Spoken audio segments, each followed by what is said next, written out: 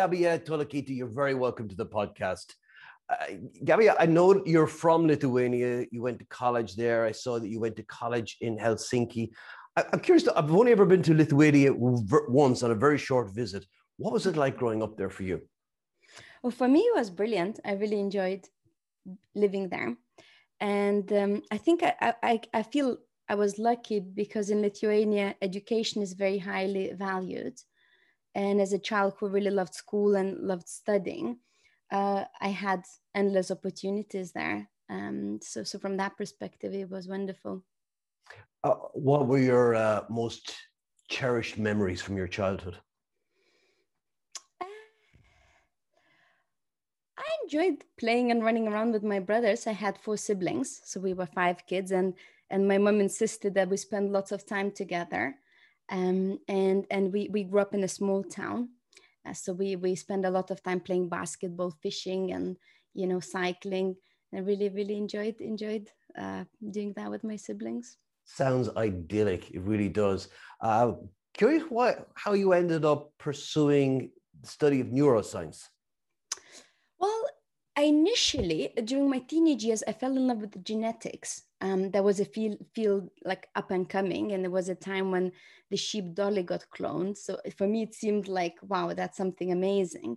I always had that mindset. I wanted to understand how we function as individuals, as humans. And I thought maybe genes can explain that. But soon after I started studying in university, I studied molecular biology. I realized that actually neuroscience had a lot more to offer. And that was when I stumbled upon in the library the book called Cognitive Neuroscience and started reading about methods and findings. I just was blown away. And that started my journey of neuroscience. I'm wondering how much the field of neuroscience has changed even in the last few years with technology, our understanding of neuroscience. Maybe you could speak to that a little bit. Oh, it's changed massively within the last 2 decades, but even within, if we take last decade or even last 5 years, there's been a lot of change. So for example, the findings have been made that in adult brain, there is new neurons being born. It was thought for a long time that, there isn't much that changes structurally in the brain of an adult, and it's only happening in us as small children. But now we know that's not true. And there is lots of findings, very fascinating findings of so-called activity-dependent brain plasticity, showing that based on what you do with your brain, changes not only how the brain is wired, but change actual structures of your brain. So that's been one of the most fascinating findings to me. But also we know much more the kind of mechanisms underlying memory, decision-making, emotions. And we could actually explain it not only from which brain areas are involved, but what exactly neurons are doing to create that. So that's really kind of, been all in the recent decade, I would say. So you're telling us officially that you can teach an old dog new tricks? You can, if the old dog wants to learn new tricks. So there is a lot of findings showing that actually various things change brain plasticity. So brain plasticity per se is a plastic process. Depending on how much stress we experience, what relationships we have, and what things we do, our plasticity is either increased or decreased. And that either increases our chance to learn new things or keeps us stuck. So it's still situational. What I really want to do is talk to you. You spoke about resonant leadership and dissonant leadership and how what they feel like and what they look like, and how one is more effective than the other, but how it's impacted by things like stress. And I think this is an area that's particularly relevant. Well, it's always relevant, but it's even more relevant, I think, today when everything's changing around us. How do we adapt? How do we form new habits? Because when we talk about brain plasticity, that would often be I guess, a concern that adaptation, breaking down old habits, forming new ones, is a function of developing new neural pathways and brain plasticity.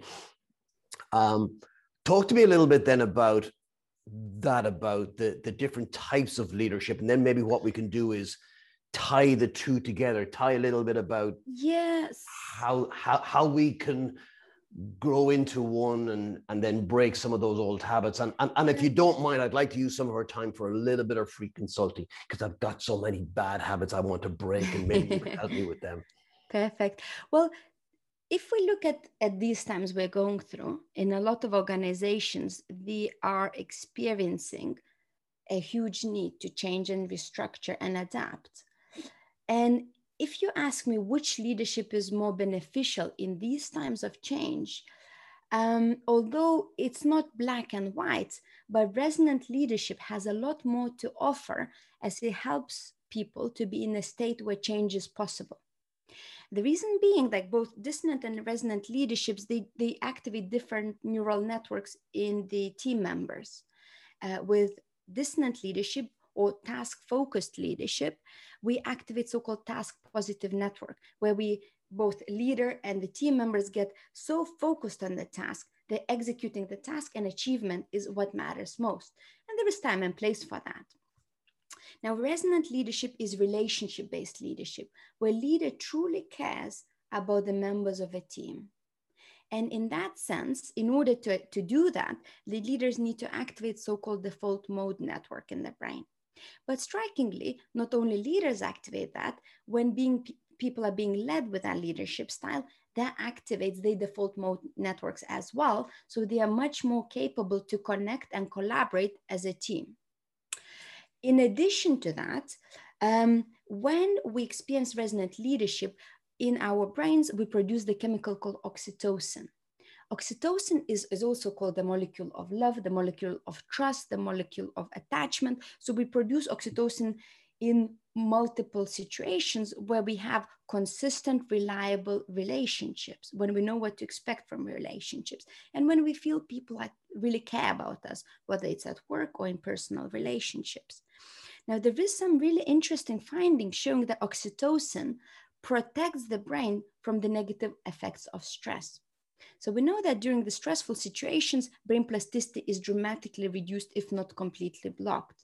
So when we are stressed, and especially if we experience chronic stress, we can't really change. We can't really create new habits. However, oxytocin if oxytocin is being present in the brain during stressful times, it negates those negative effects of stress. So even going through stressful and unpredictable times, we can still maintain brain plasticity, which would enable us to adapt better, change better, and learn new things much more effectively. So that's kind of big benefit why resonant leadership in these times is perhaps even more important than ever. I read somewhere, and please tell me if it's true, that cortisol, the stress hormone, can actually reduce levels of oxytocin. So therefore, when we're stressed, we really struggle to build empathy and connection with people. Is that true? And if so, what impact is that then in terms of which comes first, chicken or an egg? Because if we're stressed, is it more difficult then to be empathetic and caring about others? And if so, what can we do in terms of getting those levels of oxytocin back up again to overcome? Yeah, it's a very tricky situation, yes. So stress naturally makes us all more dissonant. And by being more dissonant, we produce less oxytocin. Can we just start, for people who are maybe not familiar with the term, what do you mean when you say more dissonant?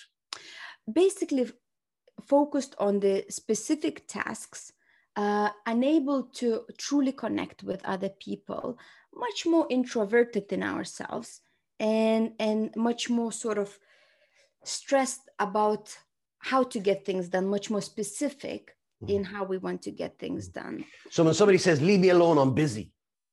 That's dissonant state. Yeah. But even they might not even say that. They might say, okay, you need to do things that way, the way I tell you. And that's exactly the way you need to do it. That's also dissonant style. Yeah. I'm curious if I really want to pursue the leadership with you, but there's something that just popped into my head, when you talk about empathy and then also dissonant style and task focused. I'm curious, we're watching at the moment people's different response to pandemic lockdowns across the world, and you're in the UK. right now. And so it's pretty relevant. And what I'm noticing is because that's a stressful situation, and people's response to it is either just follow the rules, do this. Mm-hmm. And then you have other people who have a very different style, a very different way of dealing with it, which is much more caring, compassionate, empathetic. I'm guessing it's the same thing playing out. Well, I think these styles it's probably a bit more complex because they come from our inner beliefs, what the safety looks like. Ultimately, the more primitive centers of the brain, in particular amygdala, they need safety in the times of where there is lack of predictability. And some people learn to meet safety via meeting rules and saying, okay, if you follow the rules, you're safe and all of us are safe. Other people learn that we are safe if we are connected, if we're there for each other. And that's probably where that style comes in hand. Of course, that empathic style is more resonant. However, it's still based on the past experiences and past beliefs which were formed in the past times. One of the things I've noticed as well, and I read it somewhere and it kind of spoke to me, is that some people, safety is their go-to place in a situation like this. Others, they prioritize freedom above safety.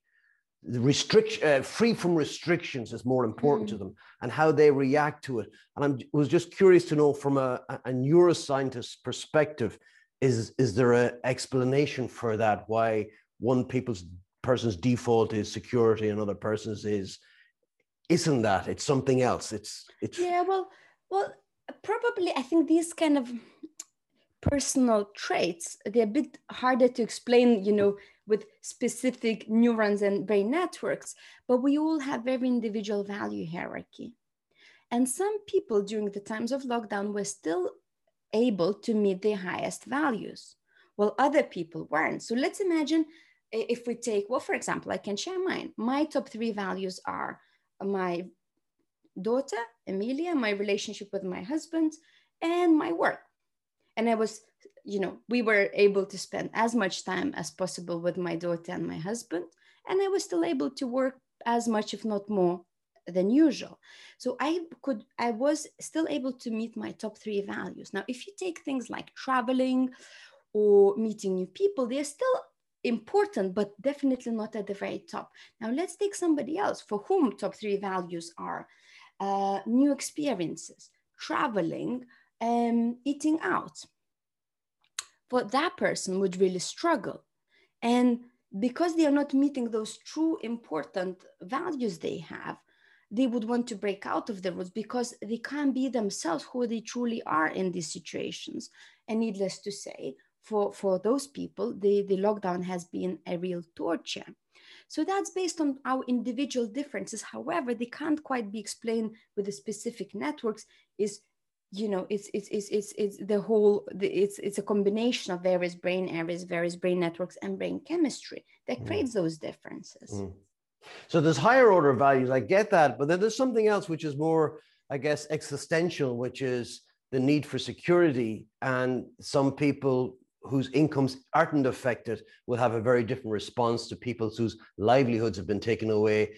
And I think that's probably irrespective of the higher order values. I mean, absolutely, they're important, but there's something else going on. They come before anything else. So if you feel like, okay, like if you take those different brain regions, like as in here, those higher values come from this wrinkly bit on the outside, on your cortex. And this is all, self-fulfillment, relationships, and so on. But of course, deep within the brain, just there, regions called mammal brain centers, where amygdala area we mentioned is part of, they want to keep us safe.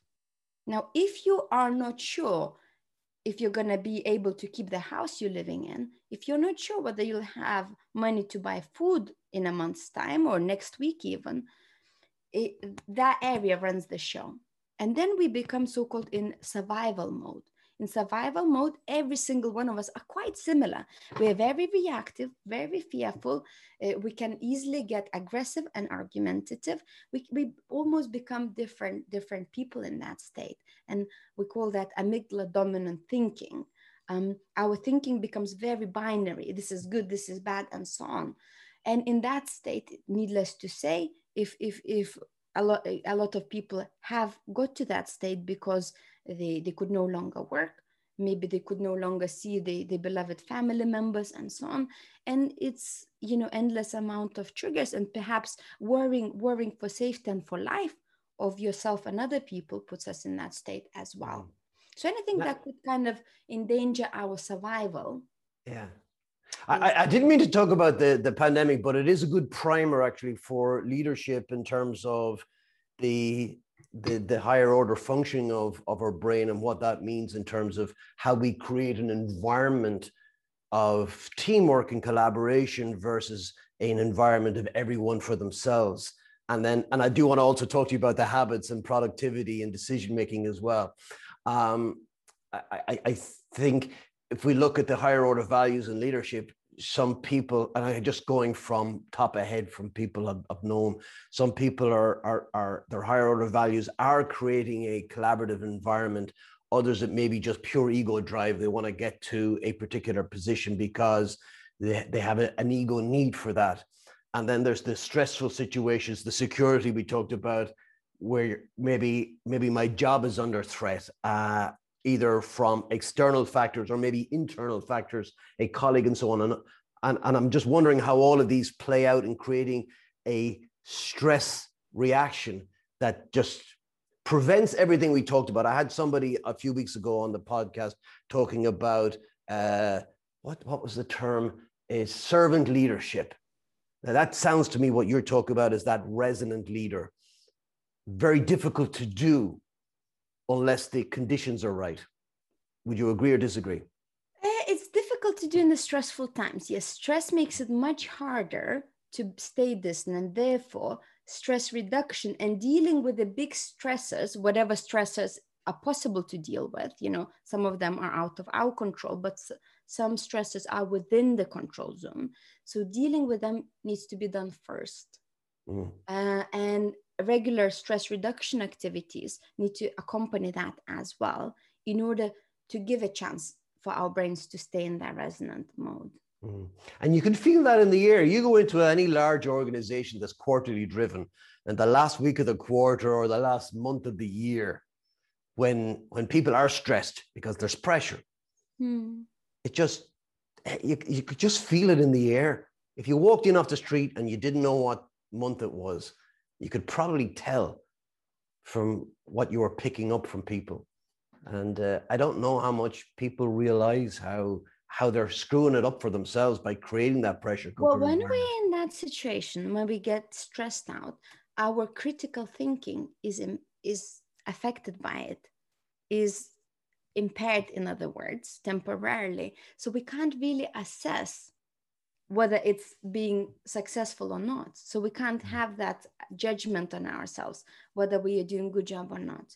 Only when we are relaxed and well rested, we can see, you know what, it didn't work the way I wanted to. Probably would have worked better if I was paying more attention to people and listening what people were saying.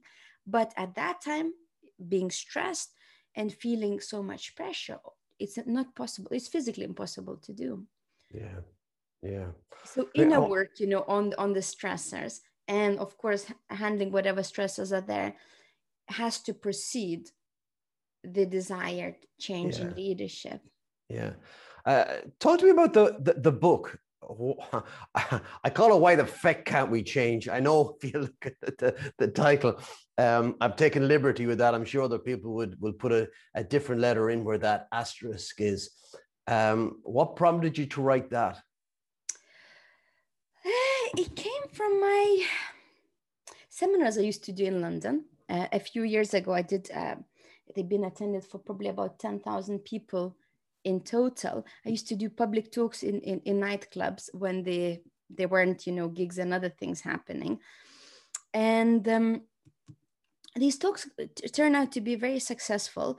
And people kept saying, wow, like when learning those neuroscience insights, I finally understand why am I stuck? I finally understand why my relationships have certain pattern.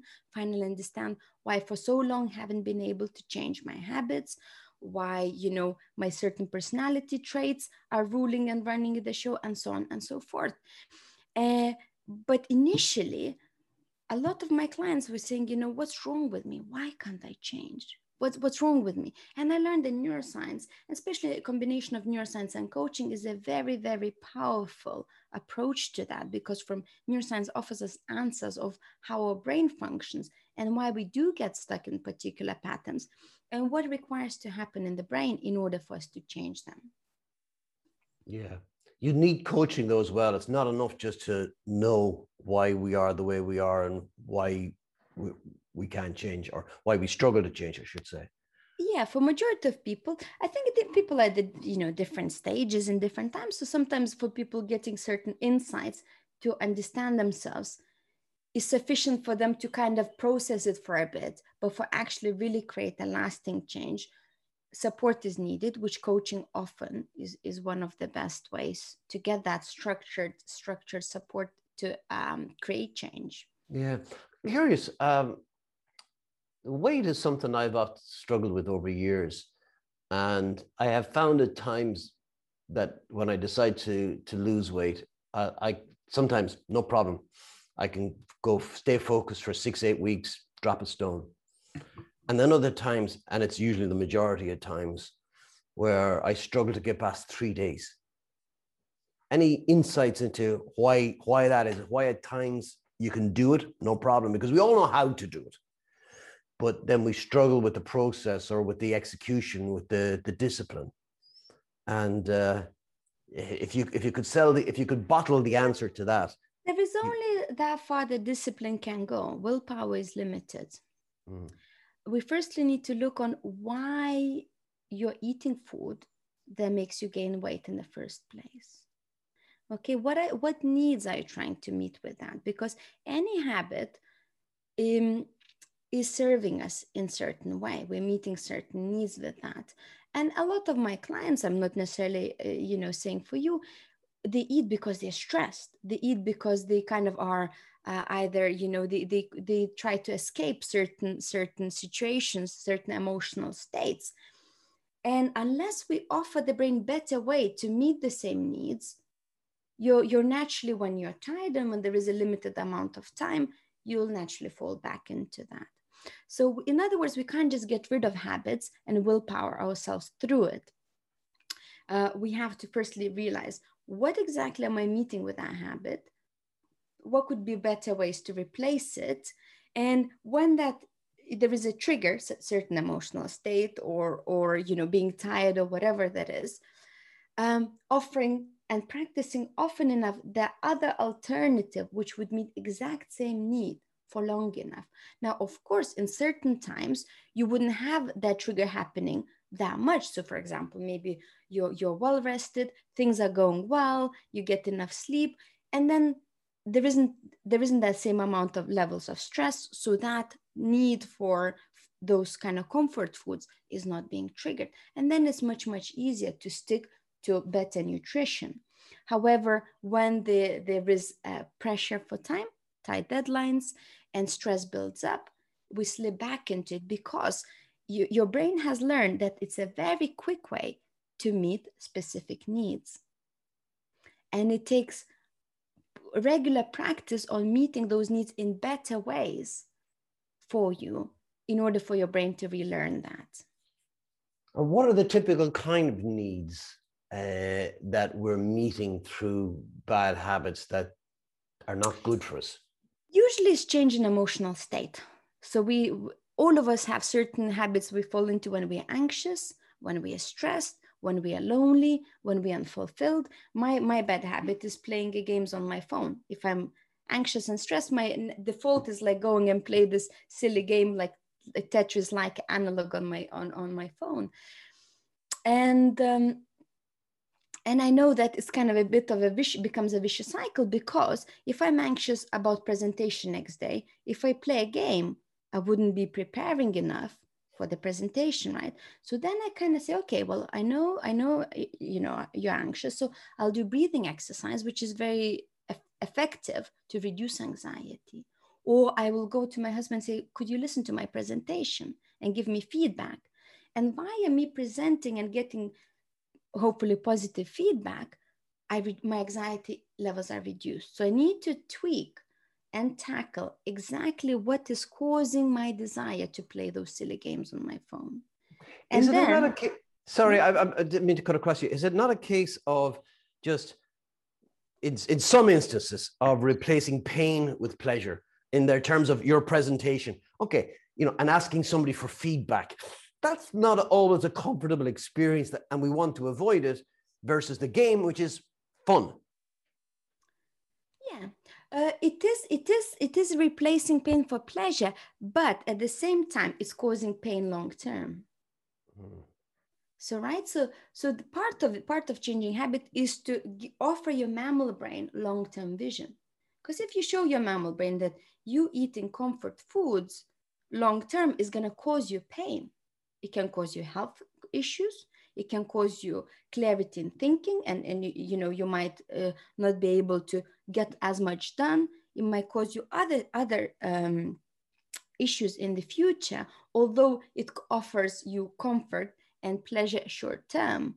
So what we need to do, we need to write what are the drawbacks of that specific habit. Games for me, comfort food for you, and both in any areas you care about, right? So for example, work is one of my top 3 values. So what are the drawbacks of me still keeping that habit of playing silly games on my phone?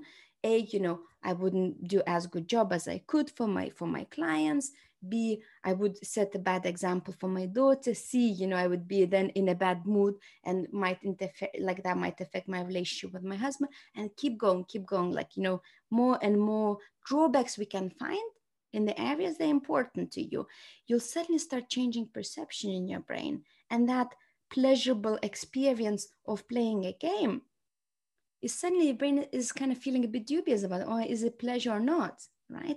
And then when you build up a lot of benefits of you doing the hard thing. So for me, sitting with presentation, even if I get anxious, what are the long-term benefits? Of course, my work will become better and better. I'll get more and more clients over long term. I'll set good working habits for my daughter and so on. So we look long term, and suddenly it changes. It goes from avoiding pain, jumping to pleasure, to actually maybe that's not that painful. It's painful short term, but it will cause good benefits long term. And the game maybe is not that pleasant after all. It's pleasant short term, but lots of drawbacks, medium and longer term. And suddenly the brain reduces that pull to that habit.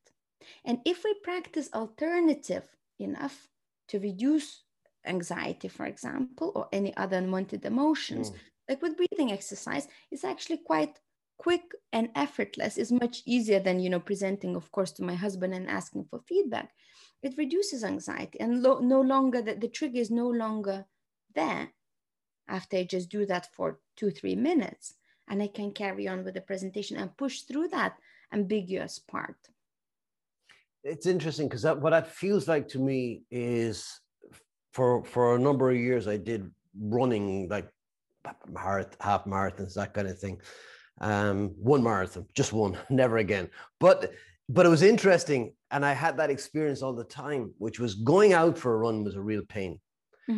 But pleasure was on the far side of pain. That when you got to a certain length, for me it was around 40 minutes, then the endorphins would kick in and you get what they call the runner's high, and you just feel amazing. But you had to go through the pain barrier, and maybe you can't get there. And maybe is that what you're saying, is that with endorphins, is to embrace yes. the pain? Yeah, well, with endorphins, yes, of course, you have to go through actual pain, because endorphins in the brain have been designed. If you were hunting in hunter-gatherer times, and you were hurt, to push through that pain to get back to safety. That's the role of endorphins, which we kind of now tweak and use in our leisurely hobbies, right? But with other things, perhaps, yes, you might not necessarily need to push through pain. You firstly need to reduce the pain and then carry on with the task, but reduce the pain in the ways that are not that detrimental to you. So for example, for me, that was just breathing exercise. It's not painful to do breathing exercises. It requires little effort. Or if you're feeling lonely, making a call to your mom or your friend, that's not painful. It's equally pleasurable, but probably is more beneficial than eating, let's say, an healthy snack. So offering other alternatives to meet the same need and still kind of, change that emotional state if needed before we get on with what we need to get on with. Tell me, when you go into organizations as a coach, speaker, trainer, what are the typical reasons why you've been asked in? What are they looking for help with? Majority of times is asking seminars on neuroscience, either on changing habits, leadership, and kind of pointing out why even all this expensive leadership training in the stressful times doesn't pay out. We still fall back into the old styles. Now, emotional well-being is also a very, very common seminar I'm asked to deliver, as more and more organizations, they start to truly care about well-being of the staff. And the kind of recent trend is neurodiversity. I'm often asked, about by inclusion and diversity teams to deliver some neuroscience insights on that. Talk to me about that. That's quite topical at the moment. Yeah, so it depends. What we mean by neurodiversity can be quite a lot of different things, but a lot of organizations end up having a lot of people with Asperger's, ADHD, dyslexia, dyspraxia, mood disorders such as depression, anxiety, panic attacks, and so on. So what I do in my seminars, I took what happens in the brain in each of those specific neurotypes we call, and what environment is the most beneficial for them, what working style is the most beneficial for them. And for somebody who has Asperger's or somebody who has ADHD, they would be very different things. So for a person with ADHD, having a lot of short tasks and lots of accountability and support would make them perform much, much better. And they would feel much more fulfilled. But that requires a lot of variety and support if the project is long-term. It requires support and accountability to get there. For somebody with Asperger's, now sticking to long-term project is not an issue at all, but the issue could be over-focusing on details and taking much, much longer to execute the project if there is a lot of other competing needs. So having a support and helping them to sort of see a bigger picture and to stop eventually and start working on something else before things are absolutely 100% perfect, if the time pressures do not allow that. That's needed. So different neurotypes would have different gifts and different challenges, but that's quite team specific and project specific. Therefore, I kind of tell them what happens in the brain of those different people, and what the challenges therefore they struggle with, and what are their biggest strengths. And then teams kind of come up with their own strategies and ways around it. And sometimes they refer to me, people for coaching as a result of it, either managers or people with neurodiverse types, for them to figure out what would work for them best so they can communicate to their managers. You mentioned that work is it's in your top 3 priorities. What gives you the greatest sense of fulfillment in your work? Helping people to understand themselves better.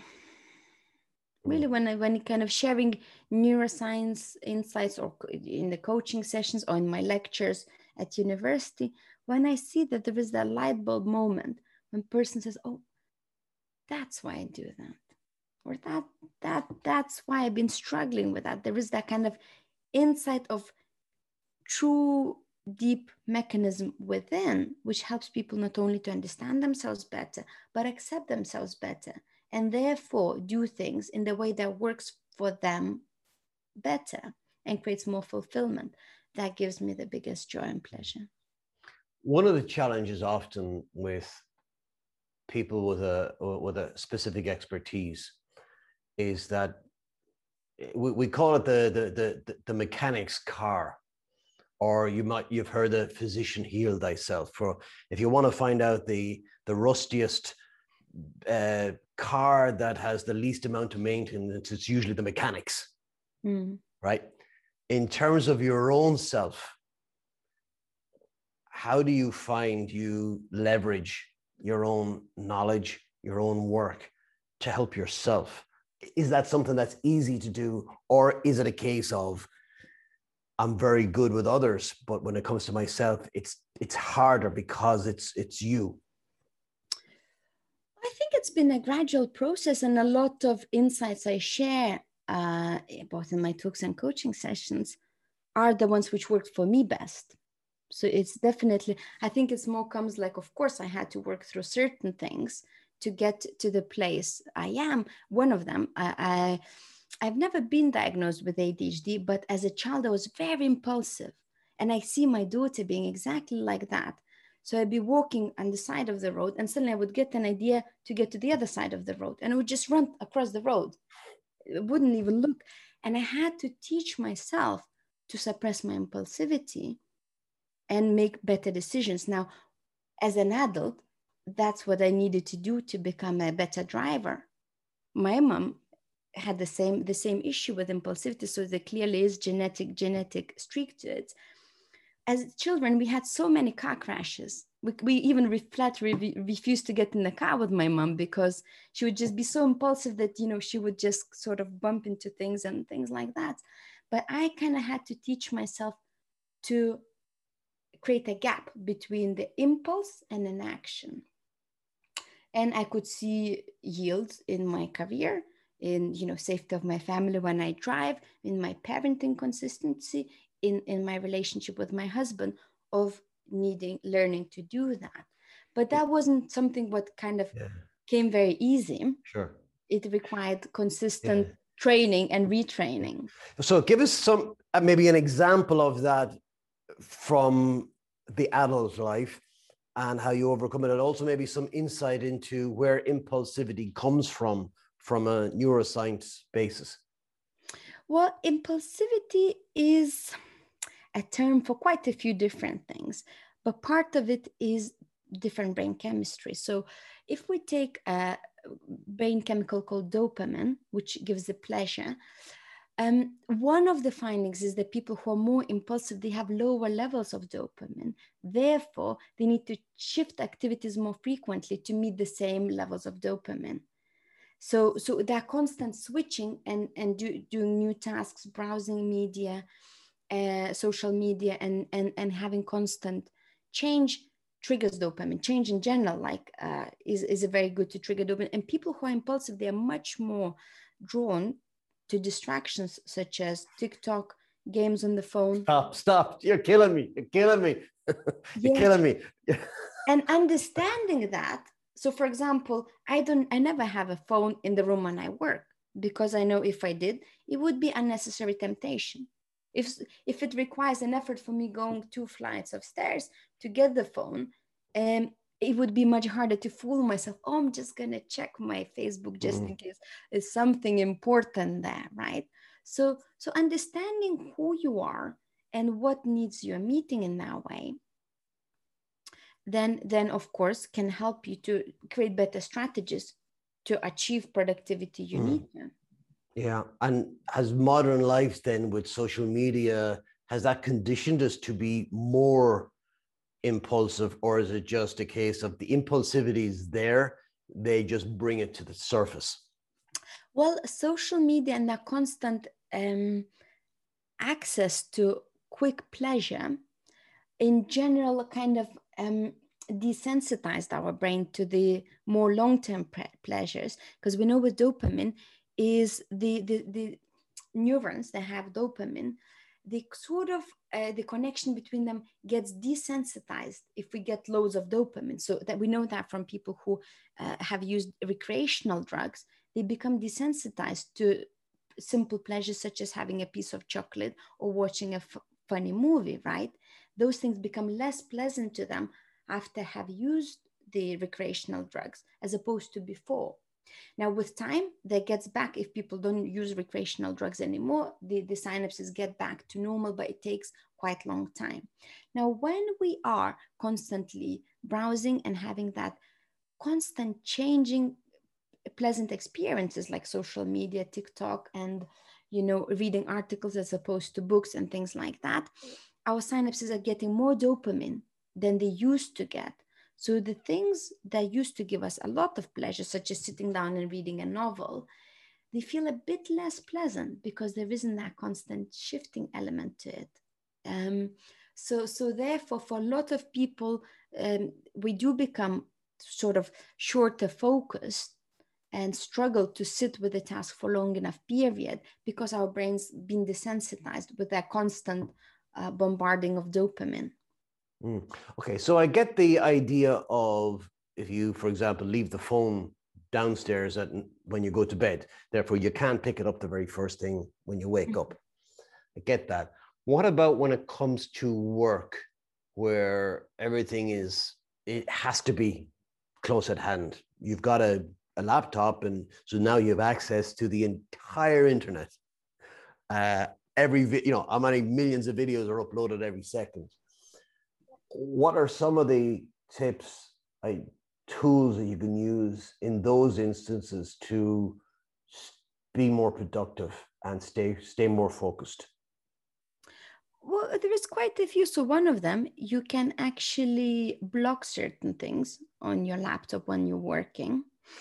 So there are softwares that allow you to do that. Secondly, is sort of working, kind of having specific intervals for work and for procrastination, right? So instead of merging them together, saying, okay, I'll work for 45 minutes and for 15 minutes, I just do whatever I want. It could be playing a game, it could be browsing social media, whatever that is. So that tends to produce better results because we compartmentalize. It's unrealistic to expect us to be really focused on work all day long. That's not how our brains function. So instead of kind of passively drifting into it once our willpower is reduced, we can create more structured approach. You're saying, okay, and that so-called Pomodoro technique, which I discuss in my chapter on productivity, which helped me greatly with long-term projects such as writing my book, writing my PhD thesis in the past. I would set specific time where I can only write. I couldn't even research articles. So I say, okay, for this, let's say 25 minutes or 35 minutes or whatever that is, I'll just write. And I'll make a note what I need to find, but I can't even Google or do anything.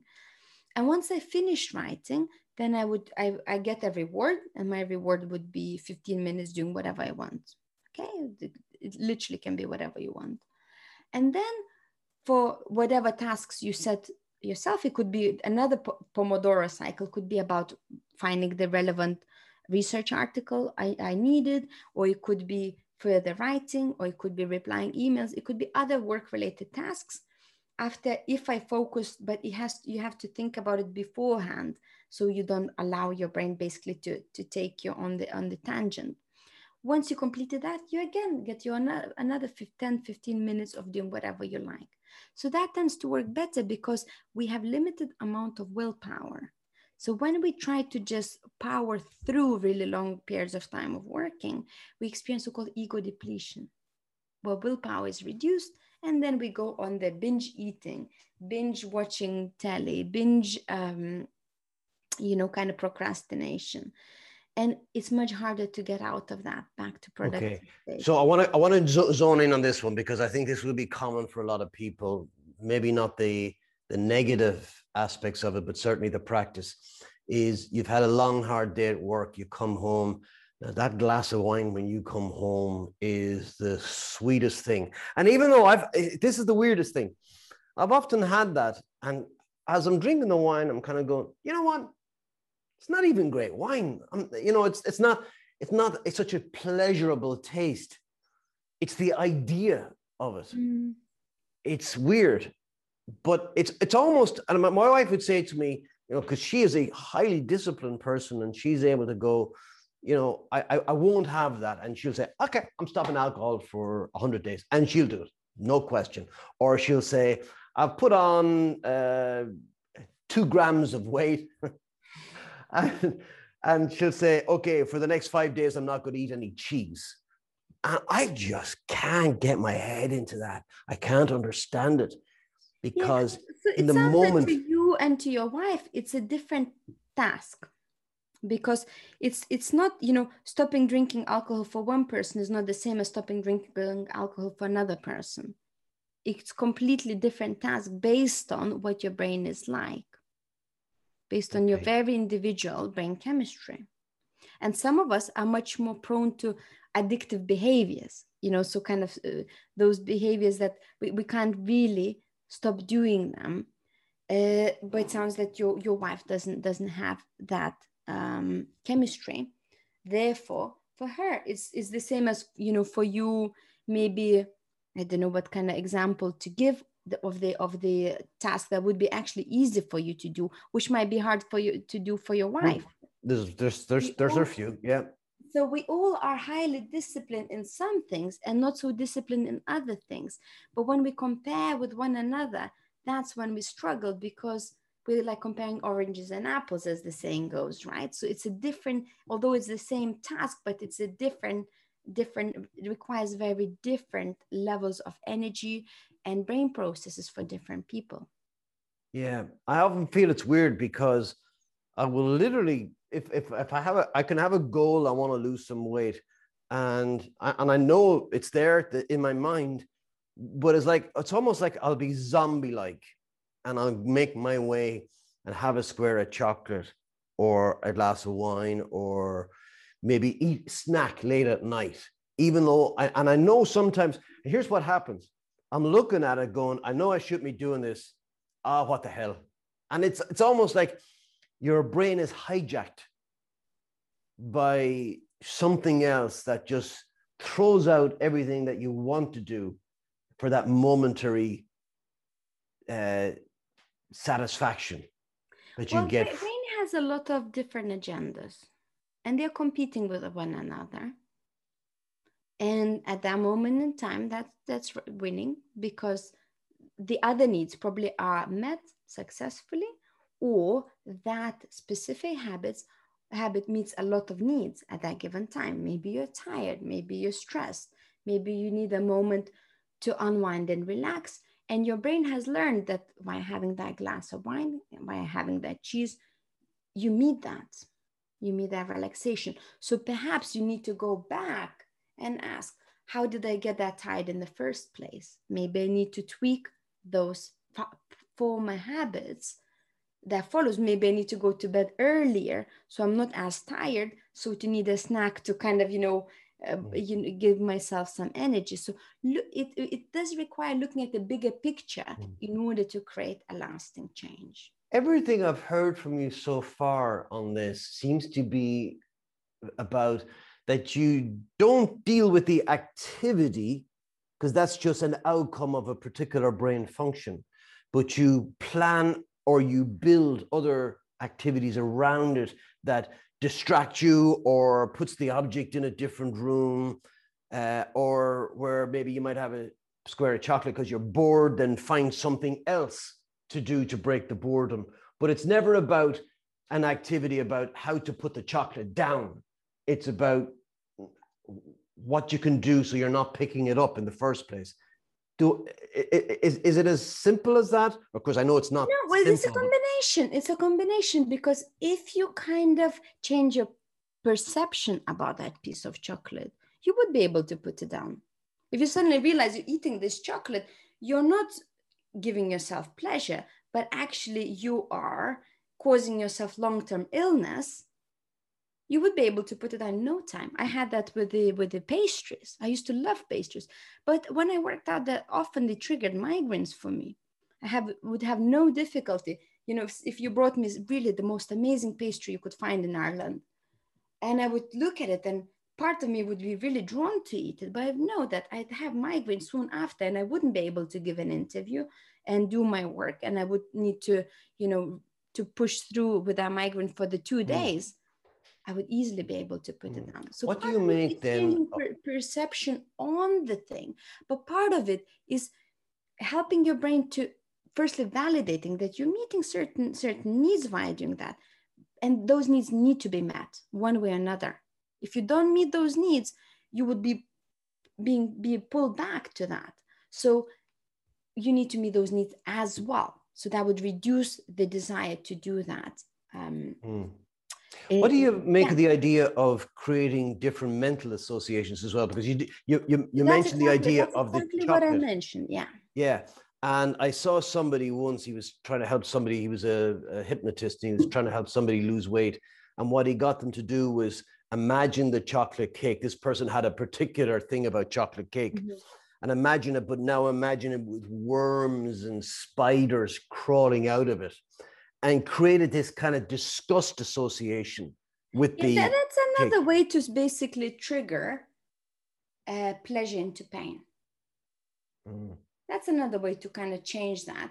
But I personally prefer kind of using more tweaking to what works for you long term, because then you can do that with any habits. And it's, to me, it seems more genuine approach to do it.